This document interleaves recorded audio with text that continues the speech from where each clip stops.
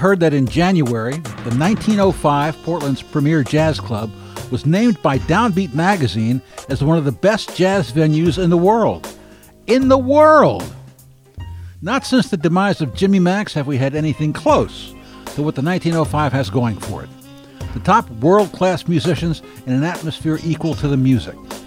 With me in the Artichoke Cafe today is Aaron Barnes, one of the people who made all that happen. Was that his aim when he started? How did he manage to survive the pandemic, not only intact, but flourishing? He's a born and bred Portlander, and that makes it even sweeter. It's a great story. Let's meet Aaron Barnes. How did you end up with like the top jazz club and one of the top jazz clubs in the country? Was that your aim? No, I didn't even know that was a goal. Really? No, for me it's always been about, well, the origin story is that the 1905 was a pizzeria. Uh-huh. It was a neighborhood pizzeria with hip-hop DJs. Huh? And my friend Mark Hutchinson and I were standing around one night figuring out how to get customers, and we thought, let's call Ron Steen. So we called Ron, and Ron came in, scoped it out, and said, let's give it a shot. So that was November of 2016. We opened in October. Yeah. And ever since then, we've just been adding more and more live music, predominantly jazz. Yeah. And it just became what it is. I think I'm a musician myself. Yeah. I have a former career as a music educator, teaching high school band, and some amazing mentors, guys like Greg Hall. I feel like I've just been surrounded by a lot of good music and positive inspiration. So that's what felt comfortable to present. Mm-hmm. So, but your aim, what was your aim? Just to have a jazz club? That's a complicated question. It goes back even Okay. a few years before the 1905, when great saxophonist Tim Wilcox and I talked about opening a pizzeria jazz club downtown where the Gilt Club used to be at Northwest Broadway in Everett. Yeah. And it didn't quite happen. He went to open his coffee shop, Fillmore Coffee. Yeah. And I stayed in the classroom a few more years. Huh. But we had built a whole business plan. Jimmy helped us with it. Bruce Carey helped us with it. Jimmy Mack? Yep. Okay. Yep. We had some restaurant heavy hitters. We had, the jazz heavy hitter as far as venues go in town. Mm-hmm. And we built this whole business plan, and then we just filed it away, and he did his thing and I did mine. And then later I was telling Mark Hutchinson and Ben Fowler, I had them over for pizza, and I was telling them the story, and Mark said, let's do this, but let's just make it a pizzeria. So we went down the pizzeria path, had a whole bunch of ideas, landed where we are now in North Portland, just off Mississippi on Shaver, and did the pizza thing. But making it into a jazz club or an award-winning jazz club was never the goal, just to present really good music. And I don't know if there's a nice way of saying this. I feel like we've made strides over time. It hasn't always been what it is in terms of the caliber of artists that we've hosted, or even being able to pick a lane. There was a lot of time when we did karaoke, and we did like a Broken Hearts speed dating thing on Valentine's, and we would do decidedly non-jazz music, a lot more folk or rock stuff at times. And I think we settled on what I feel like I can most authentically present, because it's where my musical interest lies. And even though there's a lot of great music out there, it's hard for me to want to learn about, to the degree that I understand, jazz and jazz adjacent music. Yeah. To try to go learn that about country is just an exceptionally daunting challenge. Not that it's not worth it. It's just that I don't think I have the bandwidth. Did you see this? Did you see the club as a place for you to play? No, I've never thought that. No? I sit in from time to time, but I would rather listen to so many other players. I think it's a nice. I can use it as a goal. I would like to find myself worthy. There you go. Not there yet. What do you think will get you there? Oh, practice, but that takes time. Yeah. I'm just too distracted by other passions too. So opening new restaurants, and there's a new restaurant. 2 new restaurants. Woo! Yeah, there's nothing like that to keep you busy, Wow. keep you off your horn. Where are they? Scholar is our second restaurant. It opened in September of last year, between 22nd and 23rd on Northeast Broadway. Mm-hmm. And then just last week on Wednesday, February 1st, we opened Hopscotch on 44th and Hawthorne. Wow. And Scholar is a more elevated Italian concept, Mm-hmm. an Amaro-centric bar program. And then Hopscotch is A what? Amaro-centric. So Amaro is the Italian word for bitter. Yeah. So using things like Campari Ah. and more gourmet, I suppose, more niche-y things than that as well. Uh-huh. But I'm definitely not a bar guy as much as I'm a pizza guy. And Hopscotch is on 44th and Hawthorne. It's a family-friendly sports bar and a coffee shop. What did it used to be? Most recently, it was Ancestry, Uh-huh. Ancestry Brewing, and then prior to that, it was called Chapel Hill, which was Uh-huh. opened by some of the friends of mine that helped me open the 1905. Uh-huh. And no music in those places? No. Why do you say it like that? Oh, I couldn't imagine adding another layer to You just- to this right now. Sense of relief in that answer. Oh, well, it's also just the simplicity of an operation that doesn't have music is remarkable. And I found out the hard way how complicated it is. I don't say I don't love it. I just say it's complicated. In what way? Oh, it's just a whole other business inside of a business. Yeah. Whether it's booking and scheduling or artist management on site or advancing the shows or handling payment with a different bank account and calculating based on, ticket sales in advance and ticket sales at the door, which are two different systems, and then passing that along to the bartender or the manager. There's always something. And then figuring out that a piece of equipment isn't working right at the 11th hour, and what do you do about it? How do you fix it? How do Yeah. you make it work for the night? Ah, Ticketing platforms. There's a lot. but you like it. I love it. It is the hardest job I think I've had, but Yeah. also the best. Yeah, I understand. Yeah. I felt the same way when I started working Music News. It's the kind of thing that I think feels like a calling to me, Yeah. and at the risk of sounding arrogant, I can't imagine doing something else and feeling like what I do has the value Uh-huh. compared to what I do now. So did you start by booking your musician friends? Of course, yeah, Ron Yeah. Steen, Christopher Brown, Yeah. Farnell Newton. Yeah. Yeah, that's how it all started. Uh-huh. Trying to think who else. Alan Jones, Michael Rayner. Yeah. And, through some of them, though, I met other folks in the more indie singer-songwriter scene. Like Jacob Westfall Yeah. ran a Sunday open mic that was a really nice addition to our program. Ultimately not the right fit, but really nice. And he's made a home for himself at Mississippi Pizza, and they're killing it. Nice. He's an incredible musician, and met a lot of great folks through him. But yeah, I mean, it's really Ron Steen, Chris Brown, Farnell were the first three folks that we booked, and then we added Alan and Michael shortly thereafter. And Yeah. you see a lot of George Colligan now, and You see a lot of George Colligan everywhere. yeah, we love getting Daryl Grant when he has time. Uh-huh. He's incredible, Uh-huh. and we're really blessed, I think, to have some of these other cats in town: Noah Simpson, Matt Sazama. There's a great vocalist, Leanna Simmons, Yeah. who's, I think, making waves, or could be if she would like to. Mm-hmm. Saida, as much as we can make that work. Yeah. We've had some unfortunate, like, weather issues 2 years in a row. Had to reschedule some things, Oh. but we'll get her back. She's a favorite. Saeed is great. She sang. I had her on the podcast, and she just sat here and sang. Yeah, she's incredible. Really. So you don't get a chance to play? I play in limited amounts. Ron Steen loves to ask me to sit in, or Jack at Yeah. his sessions, Yeah. but it depends on my mood and how confident I feel. Or Really? yeah, After all this time? I play so infrequently. Huh. Do you practice? No, No. no, I'd like to.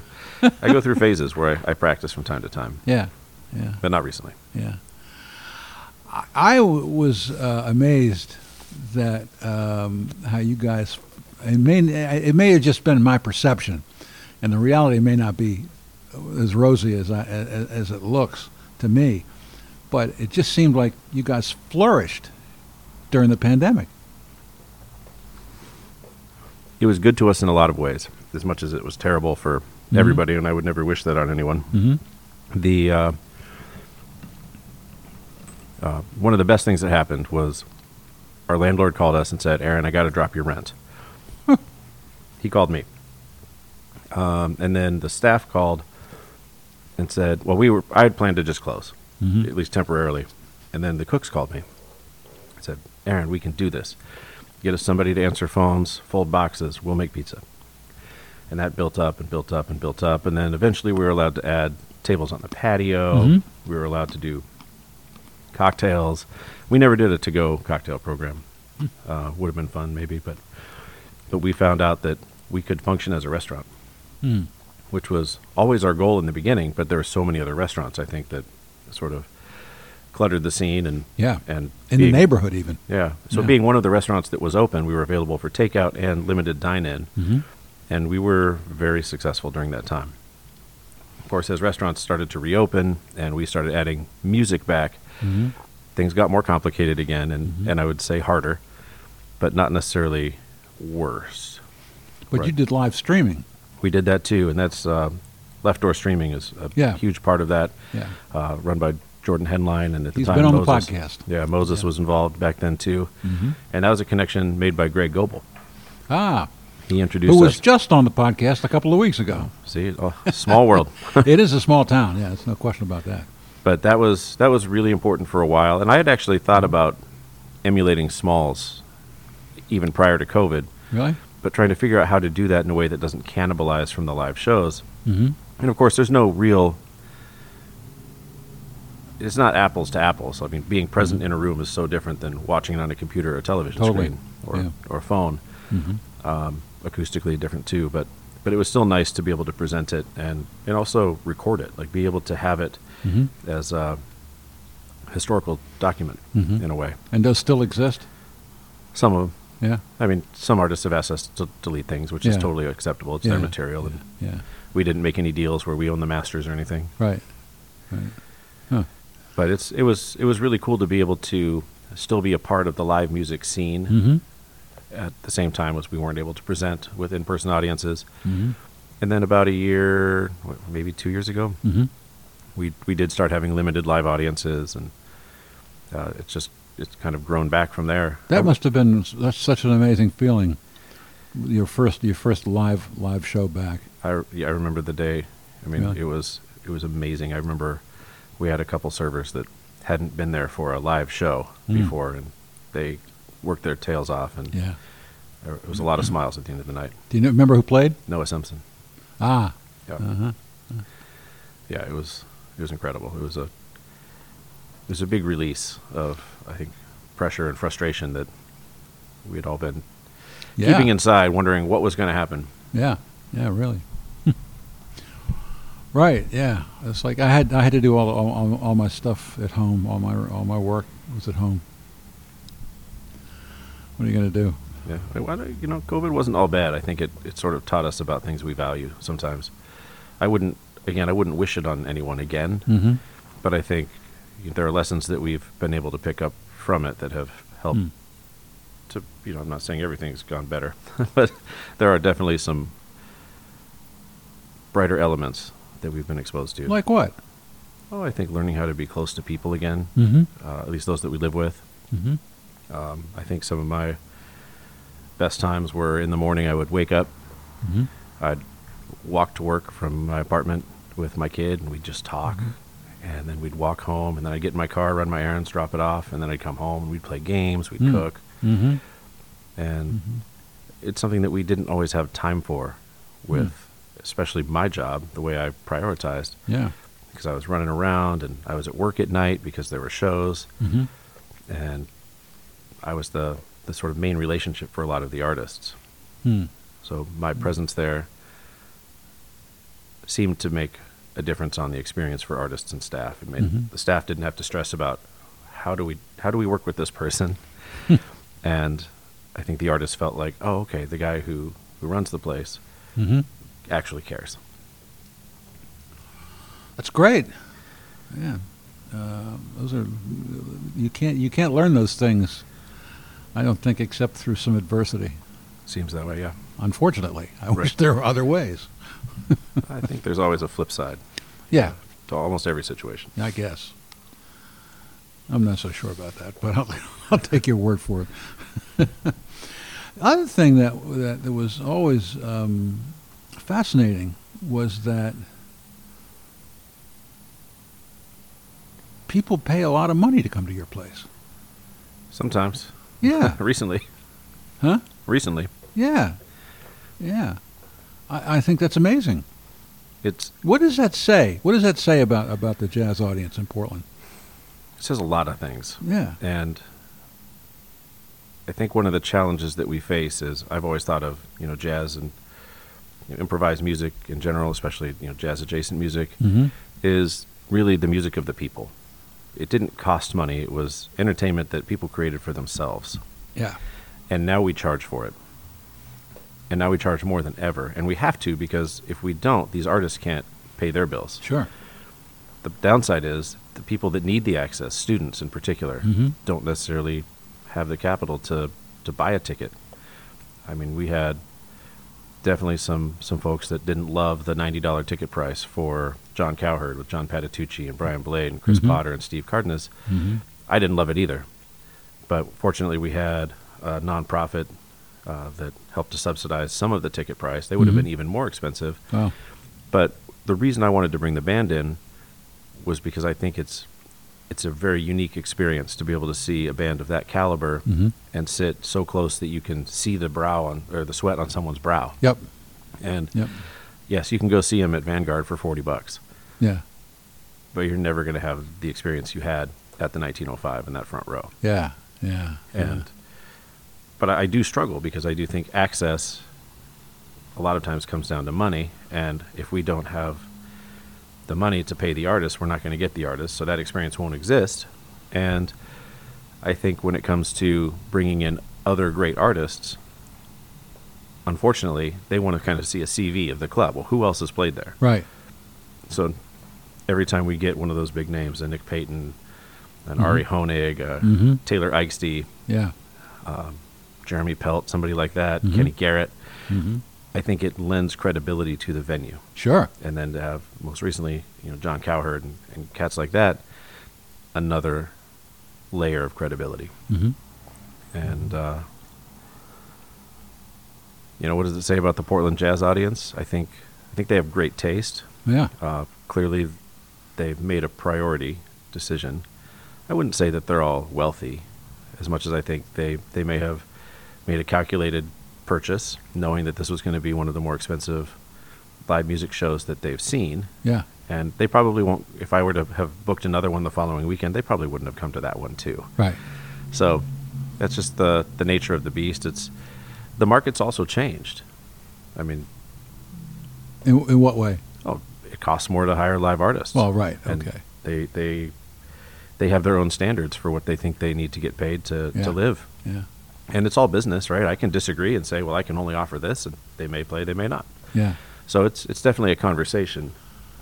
I think the challenge we face is how do we offer opportunities to everyone? Yeah. And then the other part is, and this might be an interesting piece of information for a lot of folks, I get emails from time to time from folks that are like, well, if I pay this much for a ticket, why do I still have to buy food and beverage? Right. And the answer is because it's two separate bank accounts, among other things. And when you buy a ticket, you're paying for the production. You're paying for the artist. You're paying for Mhm. the sound person. You're Mhm. paying for maybe some marketing. When you buy food and beverage, that's what pays the staff. That's what keeps allows us to pay the rent, Mm-hmm. things like that. So they're completely independent, and Mhm. it is the cost of entertainment. I mean, Mm-hmm. I can't tell you how many times I went to the movies and maybe the tickets weren't as expensive, but the food was Yes. for something that the margins were, 100 times better than what our margins are. Yeah. Yeah. Popcorn doesn't cost $12.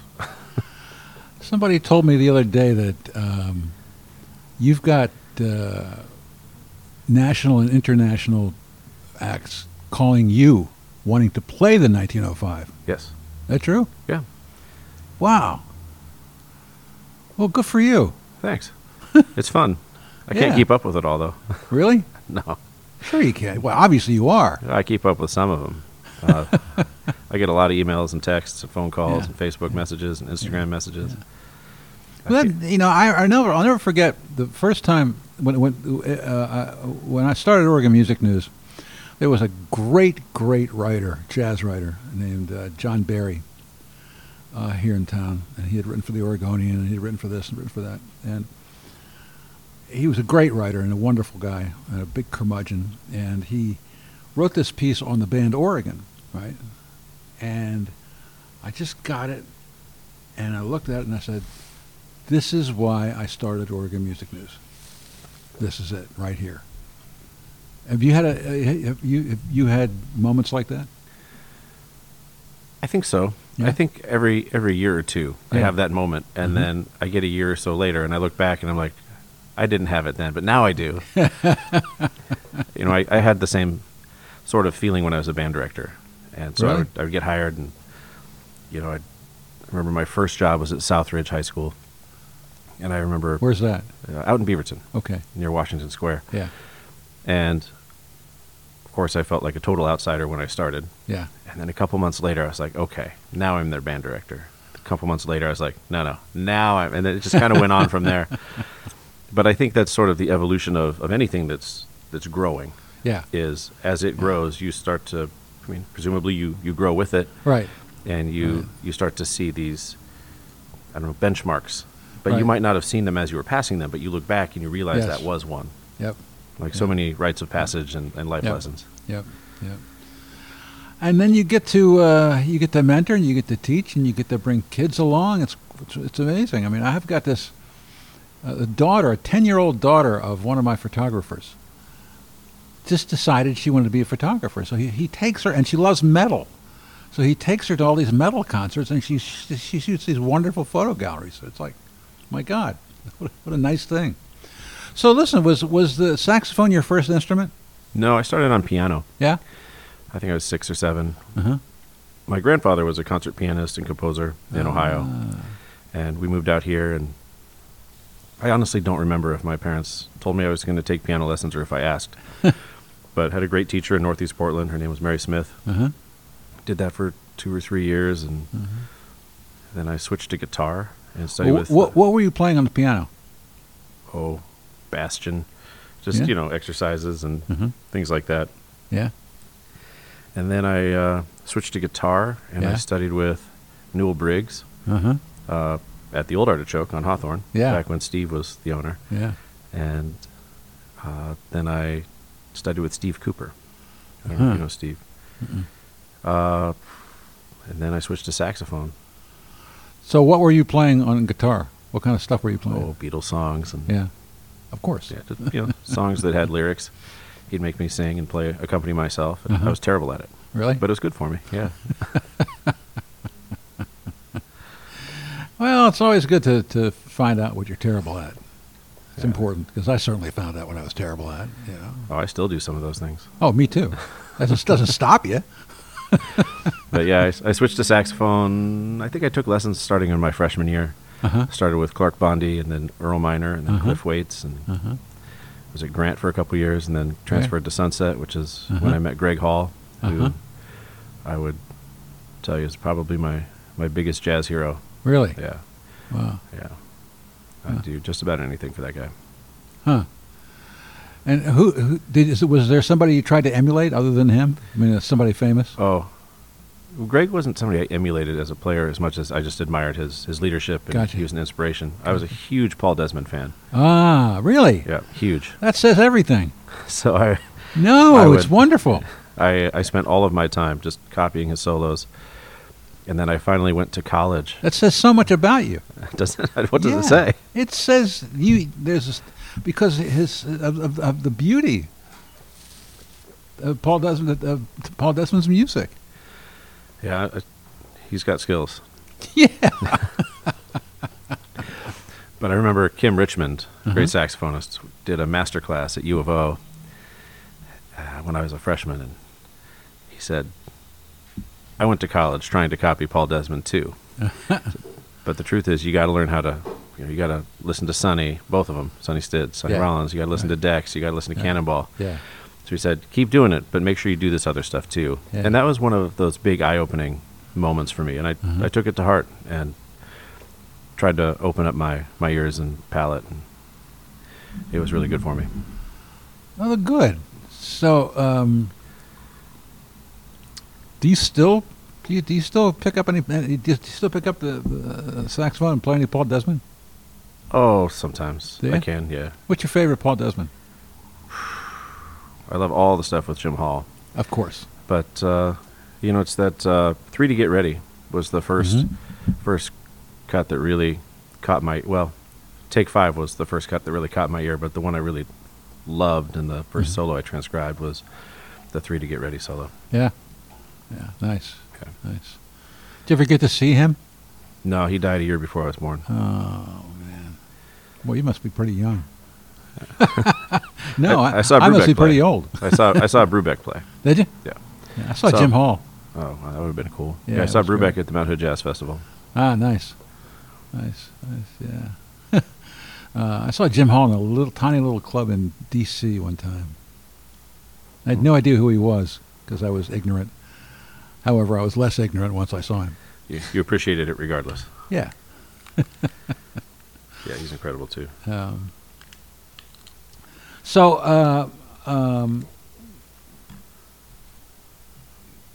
how do you feel about being called the top jazz club in town? I mean, you're the Jimmy Mac. You're Jimmy Mac. now. I mean, the ego part of me is thrilled, of course. Well, but yeah. I think there's a lot of work to do. I think we need more venues. Yes. And I think the important thing to remember is that we have a lot of musicians in this town, Yeah. and we only have one full-time stage. But I think it's important to recognize and appreciate the work that Jack London does, Yep. the work that Artichoke does, Yep. the work that Wilfs does, the Underground. I mean, these are all venues in the Portland area that do play host to local and national and international acts. And so it feels cool to be the only full-time one, I suppose. But Yeah. if I could have two and manage it and maintain my sanity, I would do that too. I think about how it would change the structure of bands, because there are so many cats that play so much at Yeah. the 1905, for example. Right. But if we had two venues that were both full-time, some of those guys couldn't play together all the time. They'd be this guy that's a sideman in this guy's band might be leading a band here. Yeah. I think it would open up doors and opportunities within the bands themselves. Uh-huh. I also think that there are geographical situations in this city where folks just don't want to cross the river. It's a barrier Isn't for them. that weird? It is for me. It is for But everybody. I've lived on all sides of this river. So. Yeah, yeah. I mean, I've been here since '97, but I still don't understand that.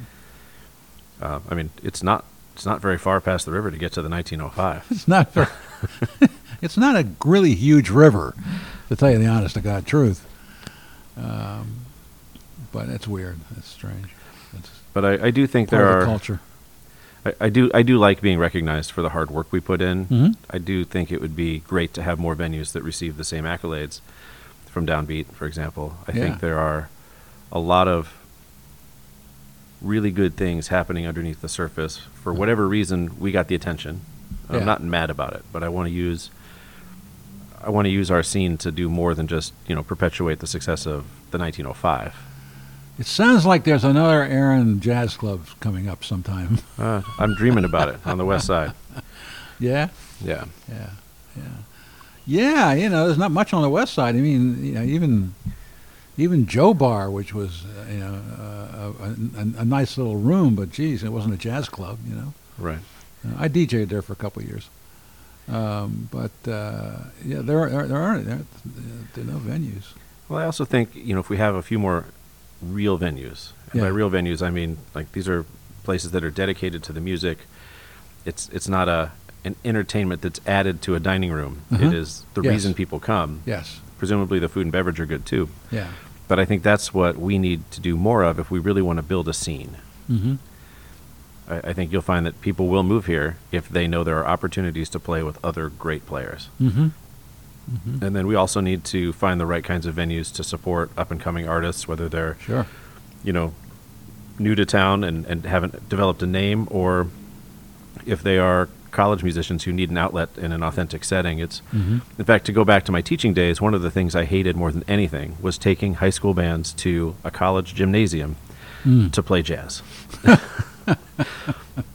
It's really almost detrimental. It's not all bad, of course, right? Yeah. You're playing music in front of an audience, and you get feedback from educators and musicians. Yeah. But I think context is a big part of life and education. So I think it's important that we take these students and put them in an authentic setting, whatever that is. It varies from place to place. The 1905 is delightfully not a very normal-looking jazz club. Right. It doesn't have velvet curtains all over. It's not. It's not. It's just. It was a restaurant that I converted, or that we converted, but the idea of having a place where that stage is the same stage that other musicians have played on, same style, night after night after night. Yeah. I mean, you would come for a show. Like, I would go to Jimmy Mac's. Yes. Whether I was in, college or, Right. teacher or whatever, and I'd go to Jimmy Mac's and I would just sit there and, drool watching Mel Brown play. Yep. And Yep. and then eventually, I was teaching the kids, and I said, "Hey, let's take a small group and see if we can open for Mel or Balmer." And that's what we did. And so instead of focusing on gymnasium big band performances, I took small groups and I said, "Let's go play where the jazz musicians play." And I like to think I did some good. I don't know if it really worked, but I think it's another approach to really kind of teaching people about what this style of music is and can be. Yeah. Were you part of the Mel Brown Jazz Camp? I went a couple times, yeah. Did you? Yeah. What was that like? Oh, it was great. Hanging out in the dorms with a bunch of other geeks. Yeah. Listening to Phil Woods and Charlie Parker, and I had a blast. That's how I met some really good friends. I'll bet. Yeah, we sent a reporter there one time, but he was in his 40s to be a student, and that was pretty funny. He had a great time too. But well, listen, I don't want to keep you from being a great entrepreneur and all the stuff that you've got to do, and I really appreciate you coming by. Oh, it's my pleasure. And best of luck, and we're looking for the next club. It's in you. Well, maybe I got to get the current things settled. I don't think my accountant or any of my colleagues will appreciate it if I take on more without getting the rest of this stuff situated. You seem to be the guy to be able to do that. Faking it right now. We're all faking it. I'll figure it out one of these We're days. all faking it. Aaron, kidding me? That's what we do. Improvising. Yeah, that's a better way to put it. We are when in doubt, vamp. That's right. That's what George Clinton used to say. Well, listen, thank you very much for coming in. I really, it's been great meeting you, and I'll see you down the road. And like we always like to say at the end of these things, that's entertainment.